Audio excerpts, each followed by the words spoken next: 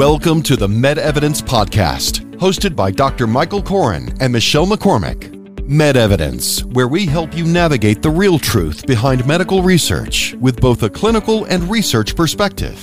In this podcast, we'll have discussions with physicians that have extensive experience in patient care and research. How do you know that something works? In medicine, we conduct clinical trials to see if things work. Now, let's get the truth behind the data. Welcome to MedEvidence, powered by Encore Research Group. Go to EncoreDocs.com. I'm Dr. Michael Koren, and I'm leading this session of the MedEvidence Hour, and it's my pleasure and privilege to be sitting next to Dr. Charlie Boris, who is running a medical marijuana practice here in Northeast Florida.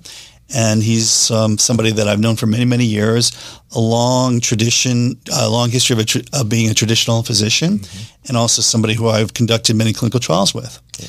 So we've enjoyed some really robust discussion around your practice. And what I want to get into in this session is there are still a lot of misconceptions out there, maybe even particularly amongst physicians. And so I think it'd be very, very useful to dig into some of those misconceptions and to tell us what the facts are. Share the data with us. I agree. We're all about the data here at MedEvidence. That's true. I am as well. Yeah, I was full of those myths and misconceptions myself until I started my journey into learning exactly how cannabis works. And I think most physicians felt the same way. It takes a lot of time to research cannabis and understand how it's working. And until you have that knowledge, it's hard to dispel those myths and misconceptions, one of which is the old gateway theory, which was stated as 99% of people who move on to harder drugs started with alcohol and cannabis. And they were trying to make that link to it. That has clearly been dispelled. There was a 96-page study provided by the Justice Department and the Library of Congress, which came to the conclusion there's no causal link between cannabis use and the use of other illicit drugs. Sure. So I want to dig into that a little bit with you for this concept of statistics. One of my favorite quotes is that there are three types of mendacities: lies, damn lies, and statistics. So you brought up a very, very interesting concept that 99% of people who are heroin addicts started with alcohol or cannabis. And you could say that 99% of heroin addicts started with chewing gum as well. Right. So just because there's something that predated something else doesn't mean there's any causation. In one of the articles I was looking at, they made the same analogy with milk. Yeah. 99% started with milk. Right. There's absolutely no connection, but it's a fact. And you had mentioned previously that probably there are some good data to suggest the opposite. Yeah. And so why don't you repeat some of those statistics for us? 64% of opioid intake, well, let me restate that. There's a reduction in opioid intake by 64% in the places like Colorado that were legal. All right. So we know that there is less of a need for addictive products. We have also in our practice seen a reduction in the use of the benzodiazepines, which are addictive. 92% of our alcohol drinkers have reduced or eliminated it, and many of them have gotten out of the category of an alcohol use disorder into what's considered to be safe parameters for alcohol intake. And so another misconception is about lawlessness with the use of cannabis products. Any comments about that? Yeah, there was a question that medical marijuana legalization is associated with higher rates of psychosis and of violence. And there was another more recent Justice Department funded study. They looked at Washington State and said neither cannabis-related crime nor more serious offenses seem to be affected by legalization.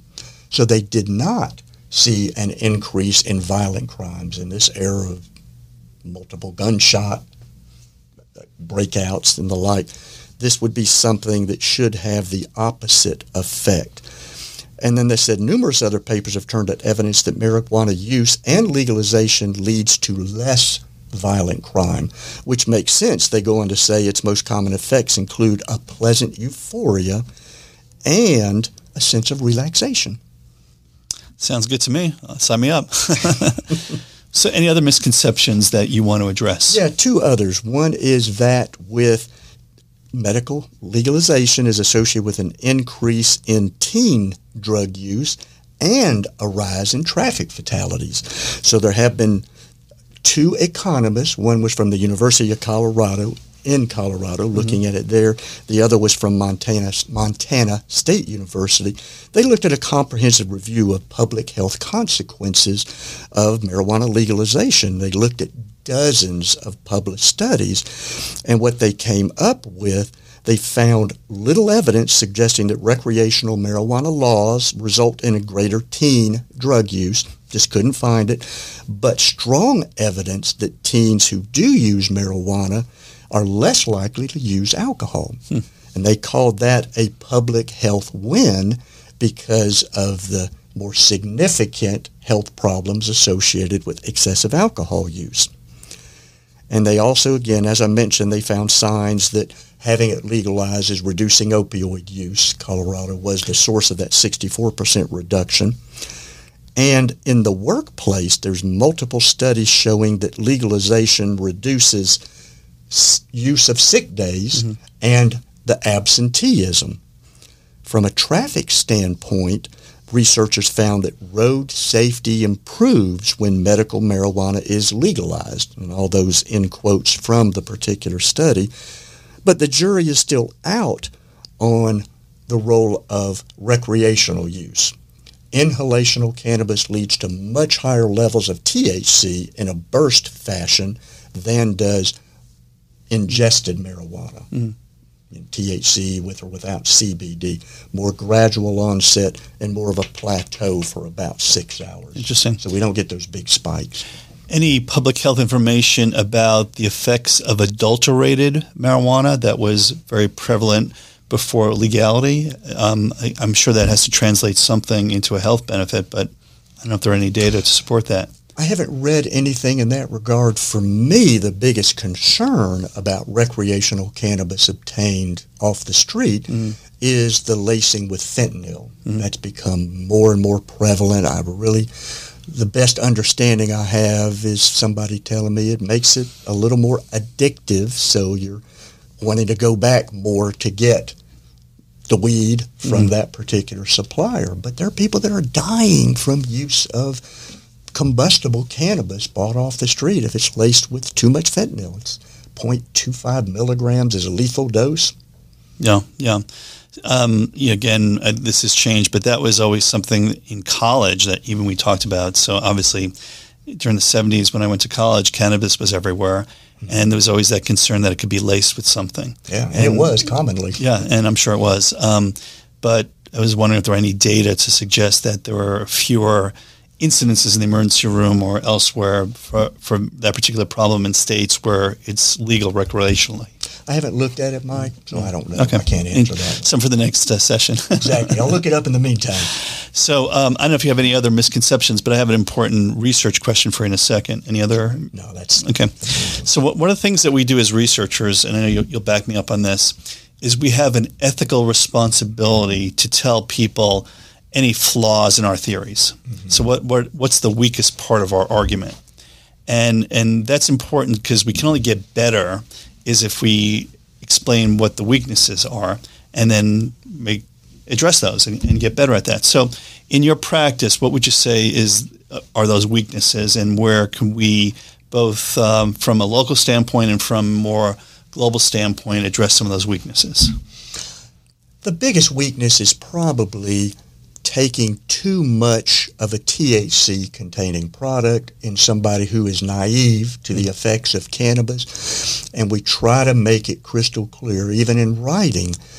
When you take an oral dose, it can take over an hour to kick in, so don't be impatient and go take another dose.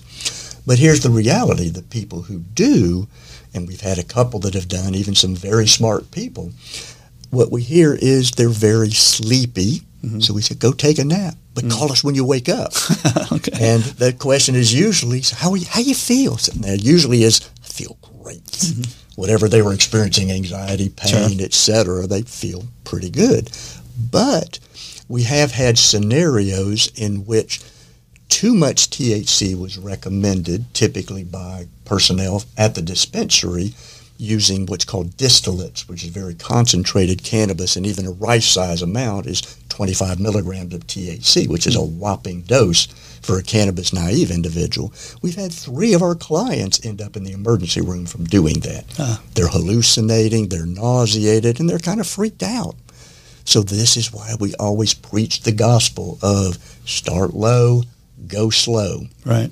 And we put it in writing. Don't take another dose before you've given it at least an hour and a half to determine if it is effective for you. Has use of other people in the sphere of your patients been a problem? I'm just curious about that. You would think that the availability of these products may encourage kids or other people to use the parents' product, et cetera. Like, how do you educate people that? How do you deal with that potential level of abuse? Don't get gummies. Yep. Don't get anything that would appeal to a kid. Right.